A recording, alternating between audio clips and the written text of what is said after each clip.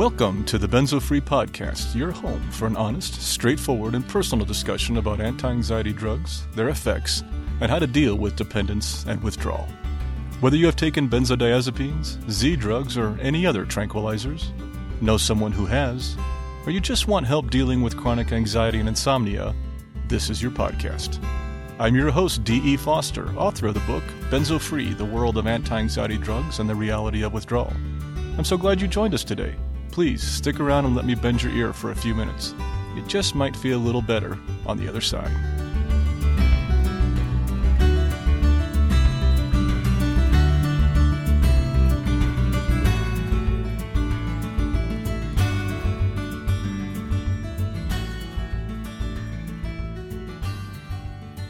Hello there, this is Dee, and welcome to episode 37 of the Benzo Free Podcast. Things are better around here. Bear, my dog, he's feeling better and his treatment's going well. He's had a few bad days, but he's doing all right now. I do want to thank everyone for the wonderful wishes for Bear and for Shanna and me. Some of you shared stories of your own pets, and it was really, really wonderful to read those and feel more connected with each of you. Along with Bear's improved health, though, my wave of symptoms is easing, and I am really happy to have that happening. And before we get on to the rest of the podcast, I did want to update you on a couple of things, podcast-related and community-related. So first off, I've been planning some interviews lately. And after this series on coping skills, I should have an interview or two to share in November and maybe even one in late October. And I have a few others coming down the road in the following months. I'm really excited about these interviews, so please keep your eyes open for coming guests.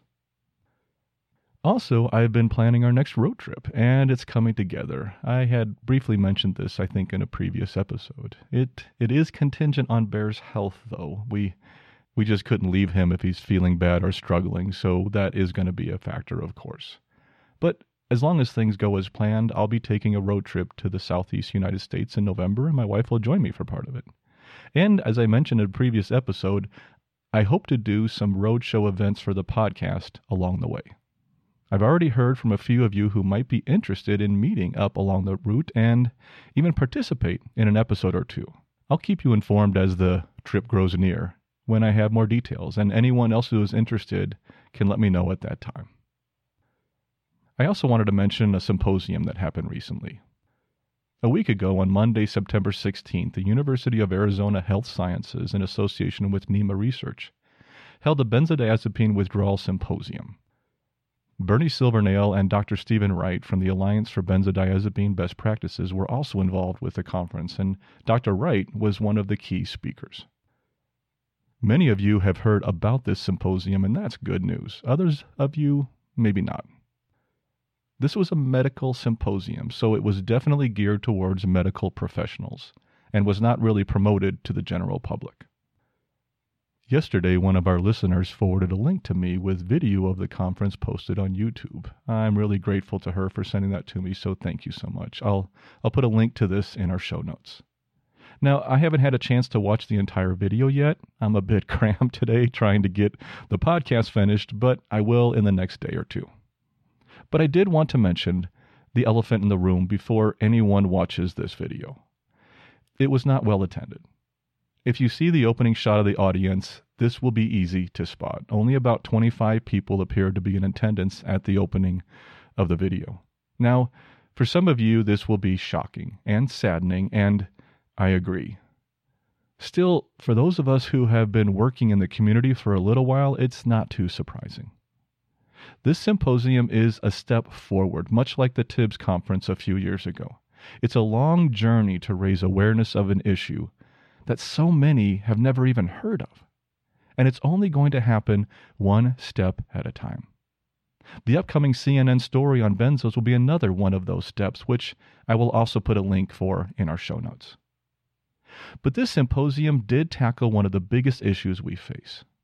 So many of us have had bad experiences with medical professionals during our experience with benzos, and we definitely want to get that fixed. Symposiums like this help educate those medical professionals, and I, for one, am very grateful to all those involved who put it together. And that wasn't the only big event happening last week in the world of benzos. Last Thursday, September 19th, there was a public hearing for the Massachusetts State Benzo Bill. Angela Peacock was kind enough to share a live feed of that hearing, and I was able to watch part of it. Thanks, Angela, for making that available. I'm not sure if a video of that hearing will be available at any point on YouTube or other public site. If someone knows that it is, please let me know and I'll share it on our website. Thanks to all the coordinators and participants for sharing their stories at that hearing. It's another great step forward. Today we will stick with our normal format, which will include our introduction, mailbag, benzo story, and feature. Our feature today is coping skills from A to Z. This is part 1 of a 2-part series on that topic.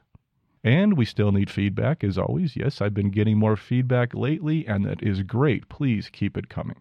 Questions, comments, stories, suggestions, corrections, additions, and even why I'm still writing this script at midnight instead of sleeping. I guess I got a little behind. Anyway, I need feedback. This is your podcast, and the more content I can share from you, the more benzo-free becomes this community it was designed to be. So please tell us what you think.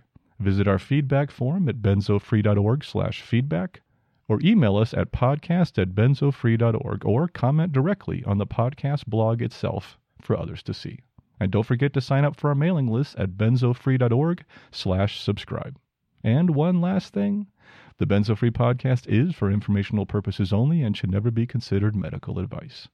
If you are listening to this podcast on one of our providers, please leave feedback on that carrier. This does help new listeners find us. Okay, let's move on to our mailbag. Today we have 2 questions and 1 comment. The first question is from PJ in Illinois. PJ writes, "Do you have info on POTS? The reason I ask is that I discovered how bad Klonopin is when suddenly, out of nowhere, I was almost blacking out.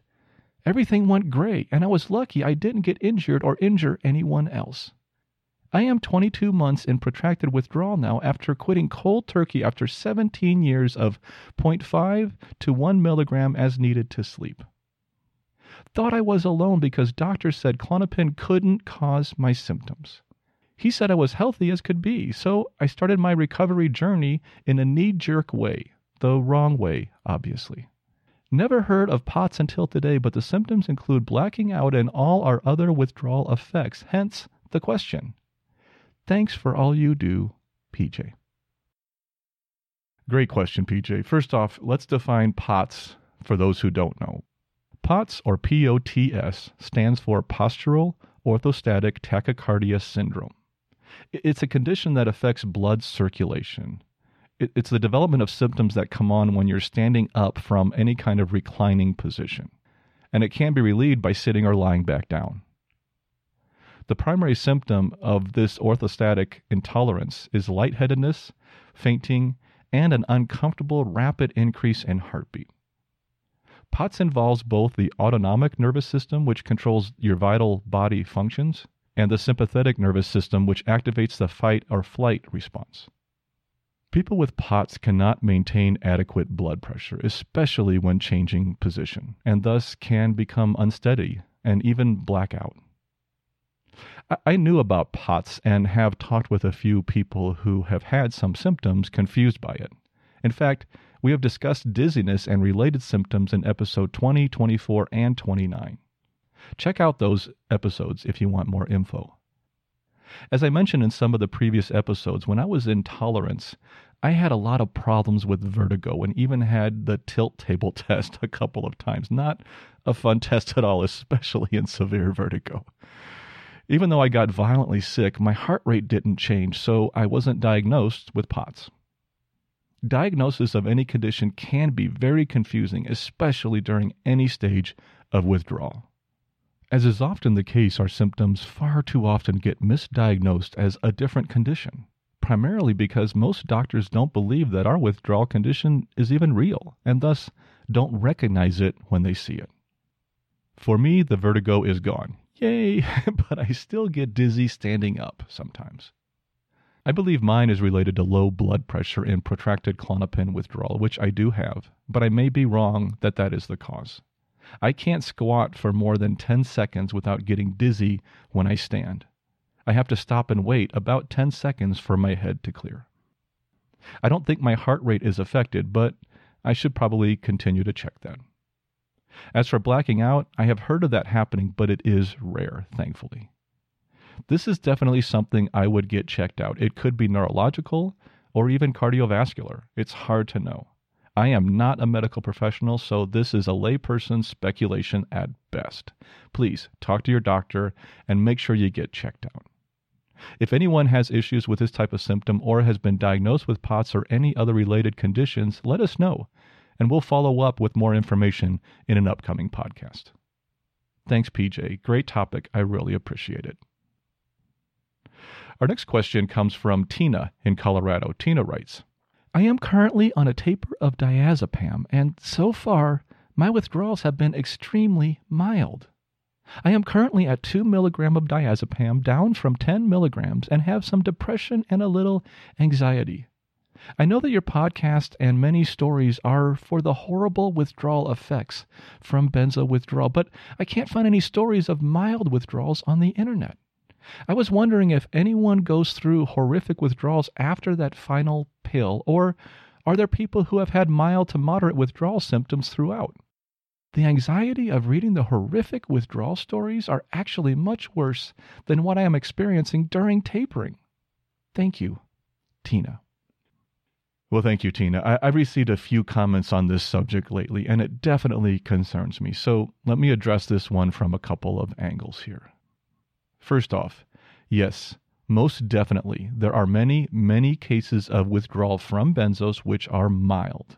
In fact, estimates say that 50 to 60% of long-term benzo users can withdraw from the drugs with little or no complication, and that's great news. And only 10 to 15% of long-term users will wind up in protracted withdrawal like myself. But when you read the discussion boards or listen to stories on this podcast, it doesn't seem like that, does it? Here's the thing. I've said this before, but I really believe it is important to repeat it frequently. Most people who have little or no complications with benzo withdrawal don't go looking for online support. Thus, most of them don't wind up in discussion groups, listening to podcasts, or asking questions. To them, the symptoms are mild, if any at all, and many of them probably don't even know their symptoms have anything to do with benzos. Most benzo-free listeners, along with the majority of discussion group participants, and others involved in the benzo community, are, for the most part, the unfortunate minority, who have a more difficult experience with dependence and withdrawal. Thus, that is the key reason, probably, for the disproportionate number of severe withdrawal stories on this podcast and on other sites. Still, that leaves me with an ongoing concern, one which I have been battling with since the beginning. I believe that sharing your stories and comments on benzo-free is essential, and I'm not about to change that. But I also understand that these stories can be triggers and can paint a disproportionately dour picture of withdrawal. And for those of you who are just starting out or have just started your taper but are experiencing mild symptoms and don't know what to expect as you get ready to jump, these stories may be making things worse, and that's the last thing I want. The truth is, I don't know the solution here, except to keep reminding people that this experience is different for everyone, and please, don't think anyone else's experience is going to be yours, because it's not. It's important to understand that those of us on this podcast are often the ones in most distress. Most people will have a much easier time of withdrawal than we do, and I'm happy for that. But for the rest of us, we need support, we need help, we need connection with others who have gone through a difficult withdrawal. As for support for mild to moderate symptoms, I still hope most of our content will work for you.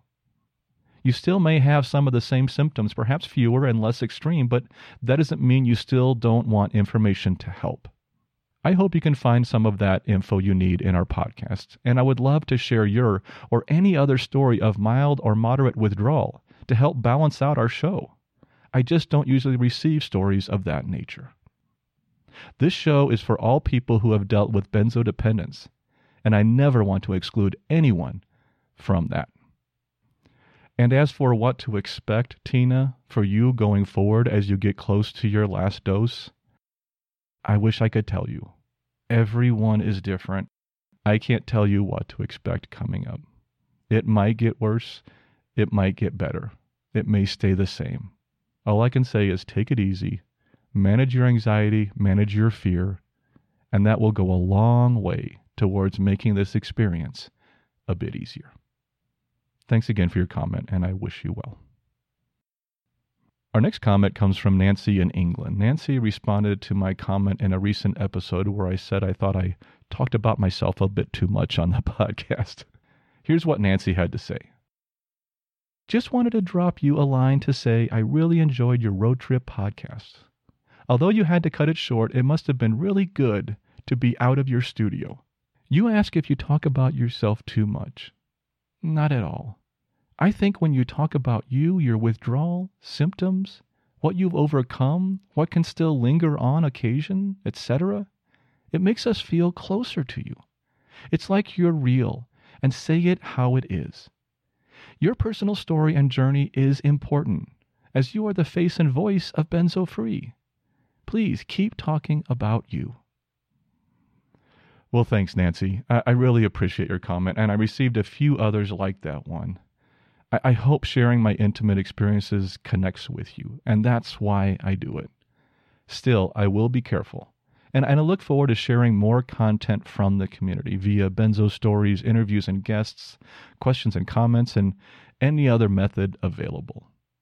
Like I wrote in the recent blog post, I still hope Benzo Free becomes more of a community and has input from a wide variety of sources.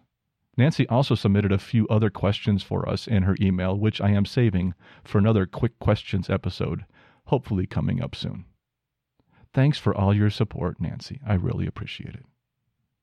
And that wraps up our mailbag. Let's move on to our Benzo story.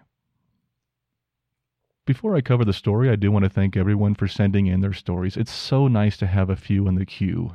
In the next couple of weeks, we're going to hear one from Chicago and another one from San Diego, and I really look forward to sharing those with you. But first, we have today's story, and this one is from Anne in California. Anne reached out to Benzo Free in August and described her story in 2 separate emails. I combined them here to make her story. Anne writes, I just listened to your last podcast and wanted to say happy 5th year anniversary. I'm looking forward to achieving that goal as well. I will be 4 months Xanax free on August 30th, and what a journey this has been. When I first open my eyes every morning, I wonder how the day will be or what symptom I will experience. But with the support of my loving husband and dedicated sister, I have made it through each day and count my blessings, as you mentioned to do, each night. I just started listening to your podcast, and I have to say, you have helped me get through each day on the right foot. I have a dog, and I promised myself that no matter what I felt like each day, I would take him for his morning walk. These daily walks give me an opportunity to get my mind in the right place. And now I listen to your podcast on our walks, and it makes the day so much better. Thank you for all you do for all of us, as there are so many people who just don't understand. And in her second email, Anne continued, Thank you so much for responding to my comment. I just listened to your last podcast, and I have to say that you touched me in a way no one has in a long time.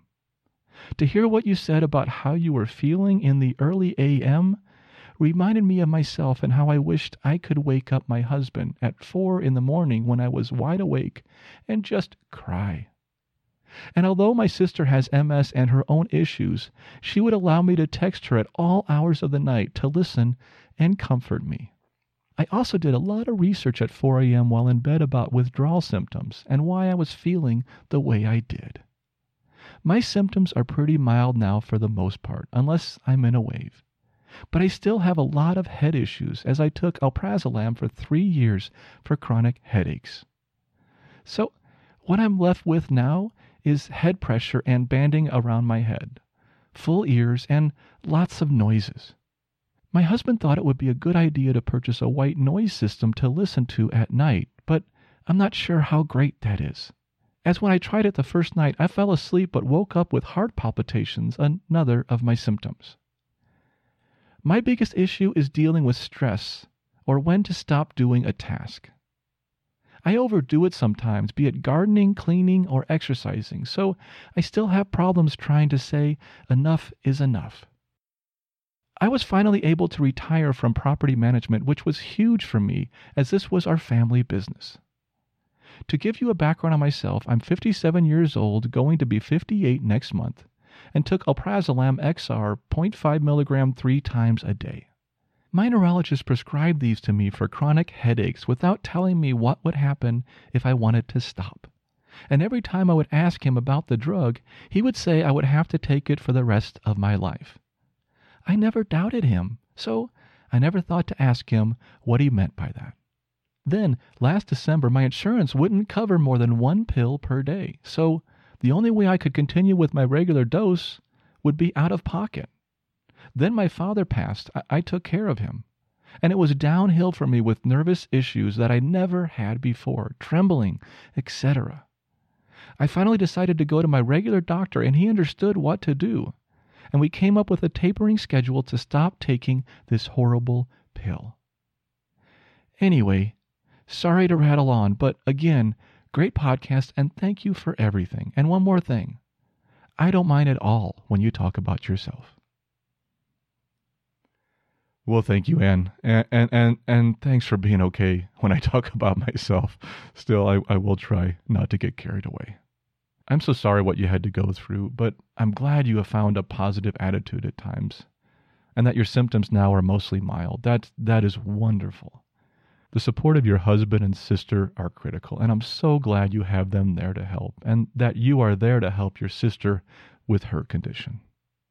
Thanks for sharing this story with us today. I really appreciate it, and please keep us updated on how you are doing. I look forward to getting a wonderful success story from you soon. Take care. And don't forget, we still need stories. Yes, we finally have a few in the queue to share again, but we can always use a few more, including update stories like today's. Just go to our feedback form at benzofree.org/feedback and share your story, or send us an email at podcast@benzofree.org. Now let's move on to our feature. Today our feature topic is coping skills from A to Z. This is part 1 of a 2-part series on this topic. Today we will cover the first group of symptoms, starting with A and seeing how far we get. I actually don't know right now when I'm recording this part, but I will when I finish, and we'll put it in the description. This is another feature topic, which came directly from one of our listeners. This is from someone who prefers to remain anonymous, but whom I've shared from before on this podcast. A few weeks ago, he wrote the following suggestion. My symptoms are all manageable because I am clearly aware of my limitations now, and I just have to work around them. You should do an episode on coping skills and how to go about life with all this going on inside. The reality is that it is a huge distraction to you, but nobody else can see it, and, more importantly, nobody else cares. I'm sure a lot of us can relate to our friend's words, and I thank him for sharing them and providing the spark for this topic. Few know what we are going through with benzo withdrawal, how overwhelming it can be. That's why having a wide selection of coping skills on hand can be vital to getting through this difficult time. In today's topic, we are going to go through as many coping skills as we can. These can range from quick, simple tricks of the trade like breathing exercises, all the way to complex treatment methods like therapy. Some will be physical, some psychological, some alternative, and some even hypothetical. Well, not really. And many in between. The information we provide will come from a variety of sources, including previous podcast episodes, my book, Benzo Free, articles and scientific studies, and of course, from each of you who have submitted information to us. Now, of course, all of this is for informational purposes only, and none of it should ever be considered medical advice. I am not a medical professional in any way. In fact, this is also not an endorsement of any of these methods either. Just because I mention them does not mean I recommend them in any way. They are just options, and you need to do your own research, work with your doctor, and decide what is right for you. I've put links to most of the references in our show notes, so take a look there if you want to learn more. And that's it. Let's get going with the letter A. A for acceptance. Alphabetically, this is the first one, but it probably should be the last because most of us can't get to this stage until later in the process. One of the best things that happened to me during withdrawal was when I found acceptance of my condition. I stopped struggling and fighting my symptoms and instead accepted where I'm at. Acceptance can be a difficult pill to swallow for many people. No pun intended. It sounds easy, but it's not, and it usually comes only with time. Most people experiencing benzo withdrawal see their recovery as a struggle, a fight, a battle of epic proportions, and it can be. They want to do everything they can to make it disappear, and if they can't make it go away, then make it as easy as possible. Find a way to have fewer symptoms or make it be over sooner. They want to find a shortcut. They want to find some substance or elixir that will make all things better. I had the same attitude for most of my withdrawal. I fought it. Every time I had a new symptom, I wanted to know why. What caused this one? What can I do to make it go away? How long will it last? Why is this happening to me? What can I do to stop it? The precious few answers seemed to vary from day to day, and while I received a lot of support, there was never any real solutions. Over time, this pattern got old. I started to see the futility of it. My symptoms continued regardless of what I did, and eventually, my attitude towards them slowly changed. I began to find acceptance. I learned to back off and let my body do what it's been trying to do all along. And that was to heal. We've talked about this many times on the podcast, the concept of our bodies healing and allowing our bodies to do just that. Sure, I still get symptoms, but they don't bother me as much. I'm benzo-free now. So the benzos are out of my system. And they're not damaging my GABA receptors, our peripheral nervous system, or anything anymore. All that's left is me and my body wants time to heal. A for active mind. More and more studies show that keeping your mind active is key to keeping it healthy. This goes double for people with anxiety and triple for people going through benzo withdrawal. If you're currently working, keep working. Don't quit unless you need to. If you aren't working, find something to keep you busy. Learn something. Take an online class. Read books. Volunteer. Learn a language. There may be days when you feel you can't do anything, and that's okay. But when you can, do so. Don't lay there in bed and contemplate the sad state of your life. I've done that, and it ain't no fun. When you don't feel like getting up, try anyway. As I've said many times, fear is the number one enemy in withdrawal, and an idle mind is fertile ground for fear to take hold. Keeping busy mentally is a key ingredient to a successful withdrawal. A for active body. In addition to active mind, an active body is equally as important. In my book, I wrote about a research study in 2000 which evaluated 3 groups of patients who treated their major depression with medication, exercise, or a combination of the two. Although all 3 groups showed similar improvement early on, when tested 6 months later, the results were startling. The medication-only group had a 38% relapse rate. The combination group had a 31% relapse rate. And the exercise-only group had just a 9% relapse rate. And it doesn't take much. Studies have shown that the first 20 minutes of exercise garners the most health benefits. Even if you can't do anything else, a brisk 20-minute walk every day can do wonders.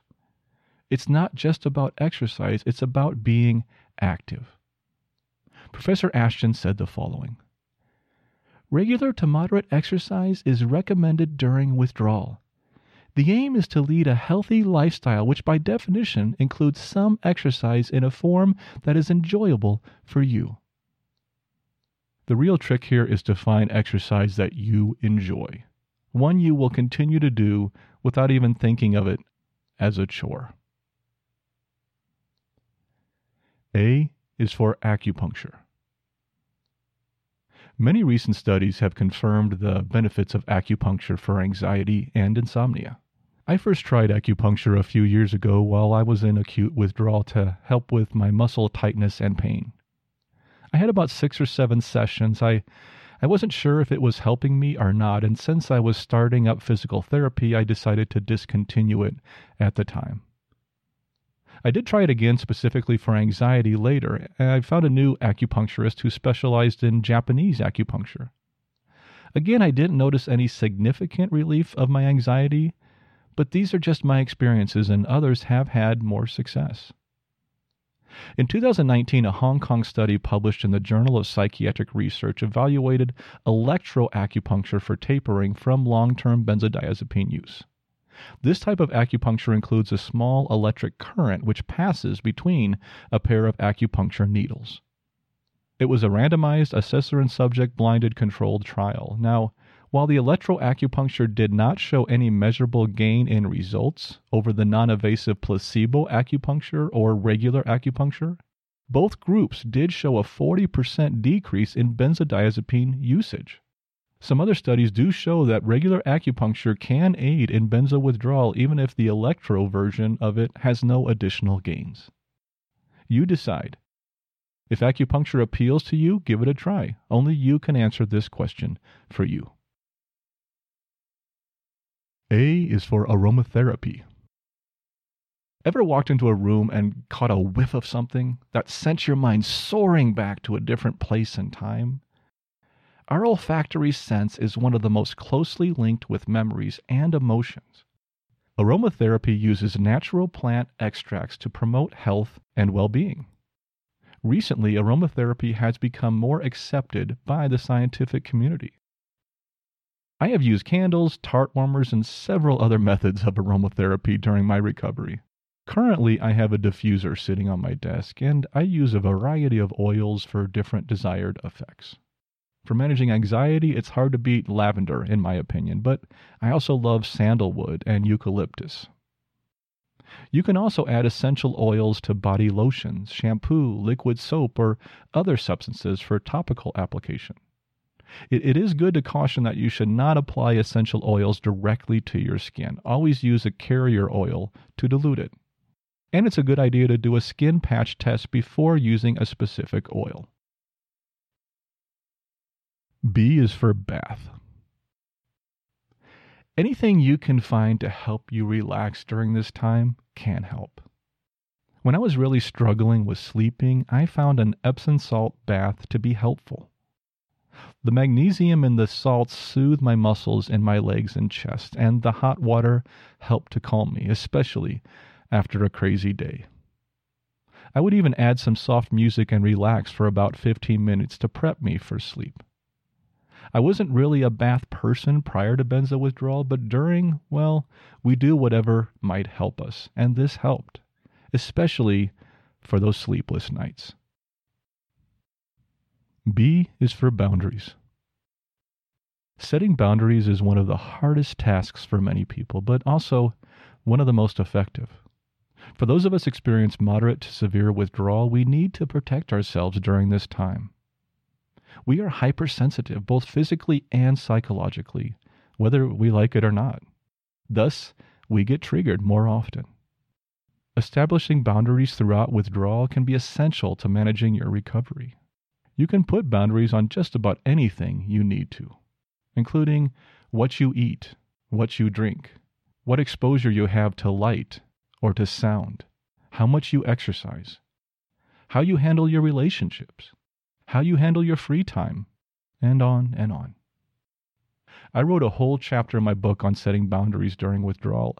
I also differentiated between 2 key schools of thought people often embrace during this time, including the avoidance school of thought and lifestyle. The first, I said, utilizes more boundaries, sometimes to an extreme. The other, lifestyle, tries to maintain a sense of normalcy. Regardless of your school of thought, boundaries can be a wonderful tool during withdrawal. Just be careful you don't get too carried away. B is for breathing exercises. Breathing exercises can be a wonderful tool for reducing anxiety, especially in difficult situations. This tool can be very helpful for anxiety and panic attacks. One of the most important breathing techniques is the 4-7-8 technique, and it's very simple to use. All you have to do is breathe in for 4 seconds, hold your breath for 7 seconds, and exhale for 8 seconds. That's all there is. Although there is limited scientific research to support this method for anxiety, there is a lot of anecdotal evidence to suggest it helps. There are a wide variety of breathing techniques, so please look online and find out which one works for you. You will find plenty of options, I promise you. C is for communication. It's easy to forget that we are not the only ones who suffer from the symptoms of benzo withdrawal. Those who take care of us or live with us have to deal with the consequences too. And this is not an easy thing to do. In addition to having patience with them, especially if they are having a hard time understanding exactly what is going on, it's also important to maintain open communication. You need to tell them what is going on. Now, I'm not saying I share every negative thought with my spouse or every minor symptom. I would drive her crazy if I did that. It's never ending, and we would wind up talking about little else if all I talked about were my symptoms. You do need some reserve during this time. But that being said, you need to let them know what is going on. Let them know how they can help you, when to be by your side and when to leave you alone, when to encourage you and get out of the house, and when to let you stay in your room. Your loved ones are going through this with you. Please don't shut them out. C is for counseling. Not much details to share here. Counseling is one of the most proven techniques to help with anxiety, insomnia, depression, and yes, benzo withdrawal. If this interests you, find a counselor who you feel comfortable with. That is perhaps the most important thing to remember. I have been in counseling throughout my withdrawal and still am, and it still helps. Not sure I would have made it without it. If you're interested in counseling, find a counselor you can work with and see if it helps. D is for disconnect. They say I'm old-fashioned and live in the past, but sometimes I think progress progresses too fast. No, I didn't make up that one. I really wish I did. That's from The Lorax by Dr. Seuss. Today's world moves at lightning speed, and we all desperately try and keep up. It's almost insane how fast our lives move compared with just 10 years ago. Many of us can't even wait 30 seconds for a movie to download.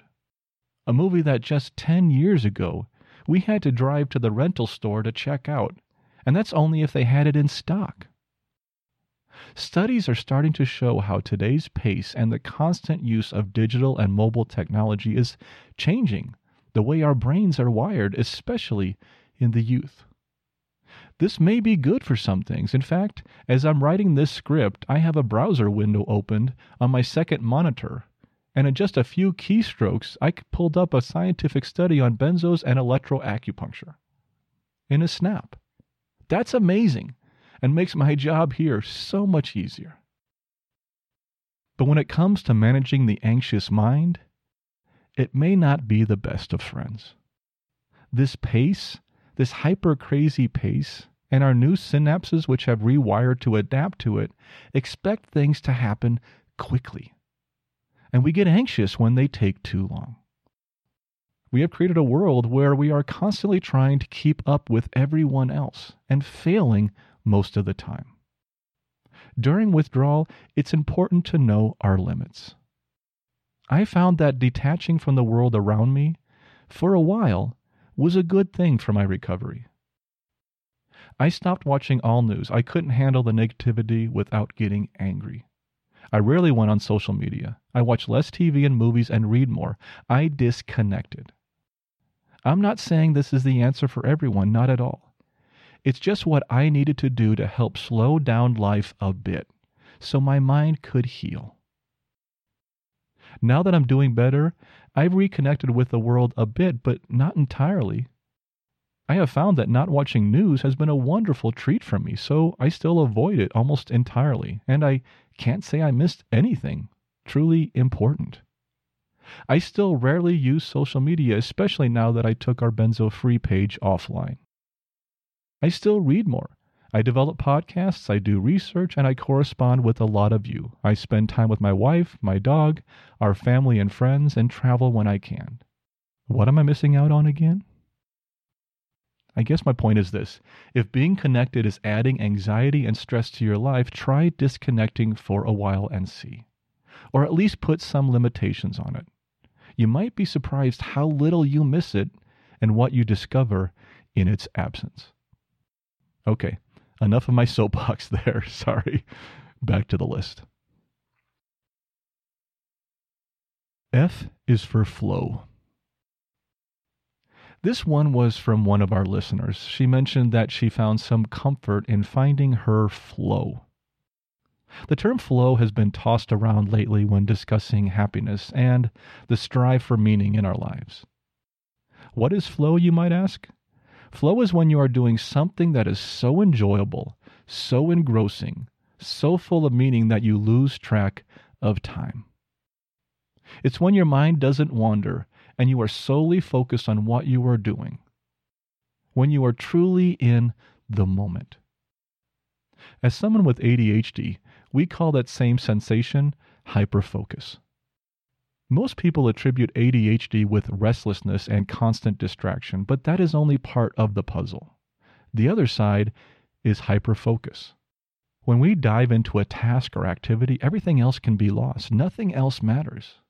In fact, anything that tries to take away our attention can be met with irritation and aggravation. According to author Sean Kim, flow constitutes 3 requirements. 1, it must be your own choice, something you decided to do. 2, it must be something you enjoy, something you find pleasant. And 3, it has to be difficult. Enough so that it requires skill, but not so difficult that you cannot achieve success. Recording this podcast, writing this podcast, and corresponding with you, I often wind up with a sense of flow. And I thank you for that. G is for gratitude. I know we've talked about gratitude many times in this podcast, so I don't need to spend a lot of time on it here. But suffice it to say, finding ways to be grateful for anything in the midst of withdrawal can go a long way to helping you find some joy along your path. There is always something to be grateful for in every moment of your life. Always. Find it. It might help you get through the day. H is for healing thoughts. This process of benzo withdrawal is a process of healing. I've said that 100 times in this podcast, and I'm not stopping now. And thinking of a symptom as healing, as your body trying to get back to normal functioning, can help see this condition in a less negative light. And easing up on that negativity and fear actually reduces your anxiety and the degree of your symptoms. J is for journal. Journaling is a standard practice of modern counseling and therapy, and a standard practice for many people, whether it's keeping a diary, a journal, notes, whether you're in counseling or whether you're a writer or whatever you're doing it for. It is a very common practice for many people. Almost every therapist that I have visited over the years, and there have been more than a few, have recommended journaling to me. Keeping a journal has many benefits. For one, you have a record of your life that you can revisit when you want to or need to. My journal during withdrawal has become the basis for a good part of my book and the beginnings of this podcast. But perhaps the most important benefit is that it helps you to process your day. I try to make a point of writing in my journal every night before bed. This helped me review my day and keep track of the ups and downs as I journeyed through life. This process not only helps me organize and process my thoughts, but it also allowed me to let go of some of the events of the day and not carry them into my slumber. Writing in a journal also helps you to catch irrational thought patterns in your thinking. Catching these before you ruminate on them can help in finding healthier, more positive methods for analyzing your life. My mind is an obsessive, overthinking machine, so anything I can do to help reduce its activity or direct it in a more positive direction is a win in my book. K is for kindness. I've shared this one in the podcast before, and I want to share it again here. I've spoken with several people over the past year who tell me how upset they are, or how angry they are, or how ashamed they are for a mistake they made during withdrawal. Perhaps you overate one night and symptoms kicked in, or you had a sip of alcohol, or you yelled at your wife or kids, or you updosed and can't stop beating yourself up about it. Take it easy on yourself. This is hard for so many of us, and you will make mistakes. I promise you, you will make mistakes. Be kind to yourself. This is hard, and you are doing the best you can to get through. And equally as important, be kind to those around you. You need them now more than ever. Let them know that. I'm sure they'd love to hear it. L is for laughter. Laugh often, as much as possible. There's never been a time that you've needed laughter more than now. M is for massage. Liz is my massage therapist. She has been with me for over 4 years, most of my withdrawal. A semi-pro volleyball player in her spare time, Liz can dig deep into my muscle tissues when I need her to, or she can give a relaxing massage that will make me fall asleep in minutes. I only visit her every month or two these days, but part of the time during acute withdrawal, I was going every week, and it helped. Massage is not cheap, I'll admit that, but for some, it may be worth the cost. Only you can decide. Not only is it relaxing and helps with our anxiety, but our muscles can take a beating during withdrawal, and massage can be a wonderful treat you can give yourself during this difficult time.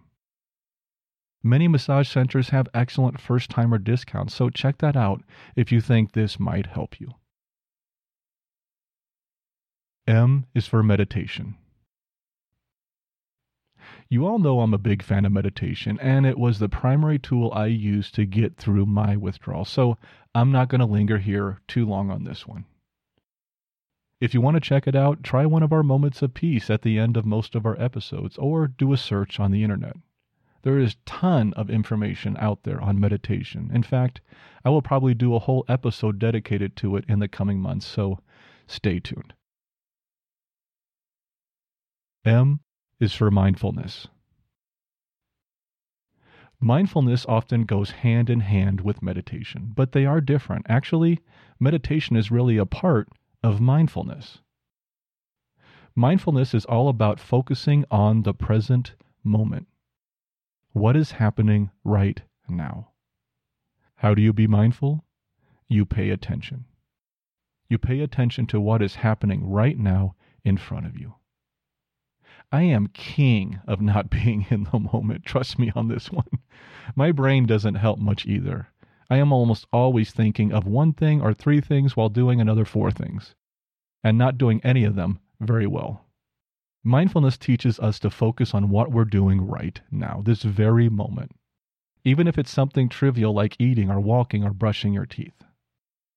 Pay attention to what you're doing. Notice every little sensation, the color of the sky, the sound of the birds, the smell of the bread in the oven, the taste of an orange. And as you notice that color, sound, smell, or taste, do it without any judgment. Don't judge that color as good or bad, just see it. Don't judge that sound as sharp or flat, just hear it. We judge everything, and that judgment leads to suffering. As I mentioned before, the speed of communication in modern-day life has only increased, and our insatiable desire to judge, and judge quickly, has gone along with it. Recognizing this trait in yourself is an excellent first step in learning to lessen your own suffering. Try to experience the world around you as it is. That is the essence of mindfulness. And for those of us with anxiety, we are great worriers. And we worry mostly about two things: what happened in the past and what is going to happen in the future. We are rarely in the present moment. I must admit that I am a certified expert in avoiding the present moment. In addition to my anxiety, I'm also ADHD, as I mentioned, and I rarely ever find peace from that wandering brain of mine. Keeping our minds focused on the present moment just makes common sense. I just wish it were easy. I'm not good at this, not by a long shot, not by a really long shot, but I try, and occasionally I have some success. Now, some of you are probably saying, why would I want to focus on the now when I'm in the middle of withdrawal? It sucks right now. Well, I wish I had a good answer for that, but I don't. You have a good point. But not every moment of benzo withdrawal sucks. So, especially for the good ones, or the ones where things let up a bit, focus on those moments. Focusing on the moment without judgment is not easy, especially when you are in pain or distress. But with practice, this technique can make even those moments better. And you know what? Let's wrap up our feature right there. We're going to end in the middle of our M's. And next week, we will start with M again and continue on and finish out this list. I hope you find today's feature informative. I really enjoyed this one, so I hope you have too. And before we get to our moment of peace, please allow me just 30 seconds for our disclaimer. This podcast is for informational purposes only and should not be considered medical advice in any way. The host of this podcast is not a medical professional, nor is he engaged in rendering medical, health, or psychological advice, nor any other kind of personal or professional services. The views and opinions expressed by our listeners and interview guests on this podcast, whether read from textual submissions or presented in their own voice, do not necessarily reflect those of the Benzo-Free podcast or of its host. Withdrawal tapering or any other change in dosage of benzodiazepines, non-benzodiazepines, or any other prescription drugs should only be done under the direct supervision of a licensed physician. Our full disclaimer can be viewed on our website at benzofree.org/disclaimer. And that brings us to our closing, our moment of peace. It's just 1 minute, and it's an opportunity to quiet your mind a bit before you return to the chaos of the real world. The way this works is that I will give you a brief introduction, perhaps a suggestion of something to focus on. Then I will play a soft bell which will indicate the start of the 1 minute.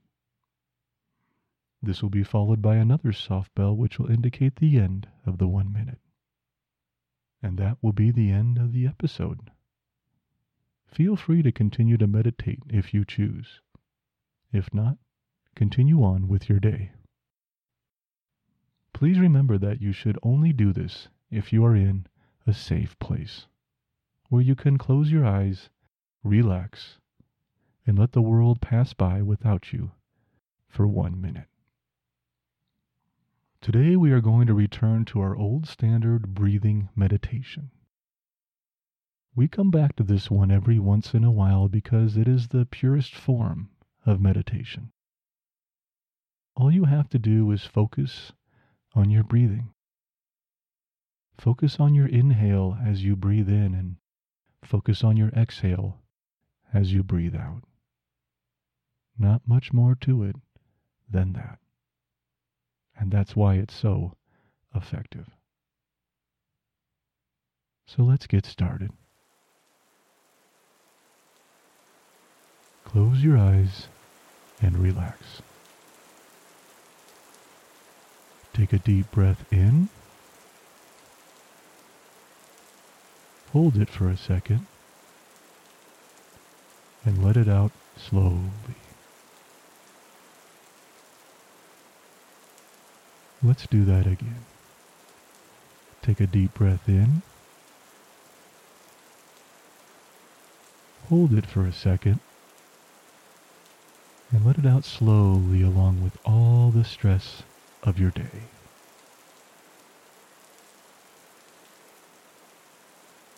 One more time. Take a deep breath in.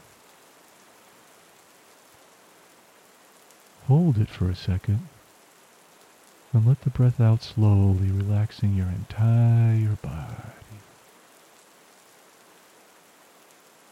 Now just breathe slowly and naturally. And focus your attention on your breath. If your mind wanders a bit, just bring it back to your breath. No judgment whatsoever.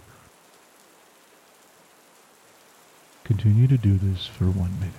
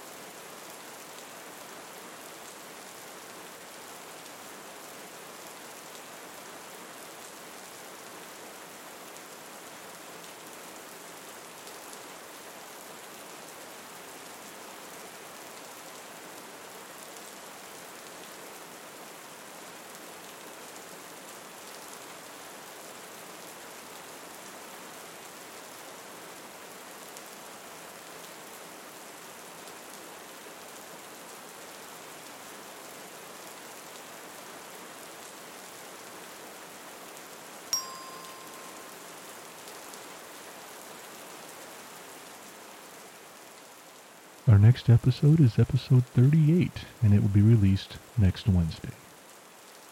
Thank you again for joining me today, and please, let me know how we did. Keep calm, taper slowly, and take care of yourself. I'll see you next time.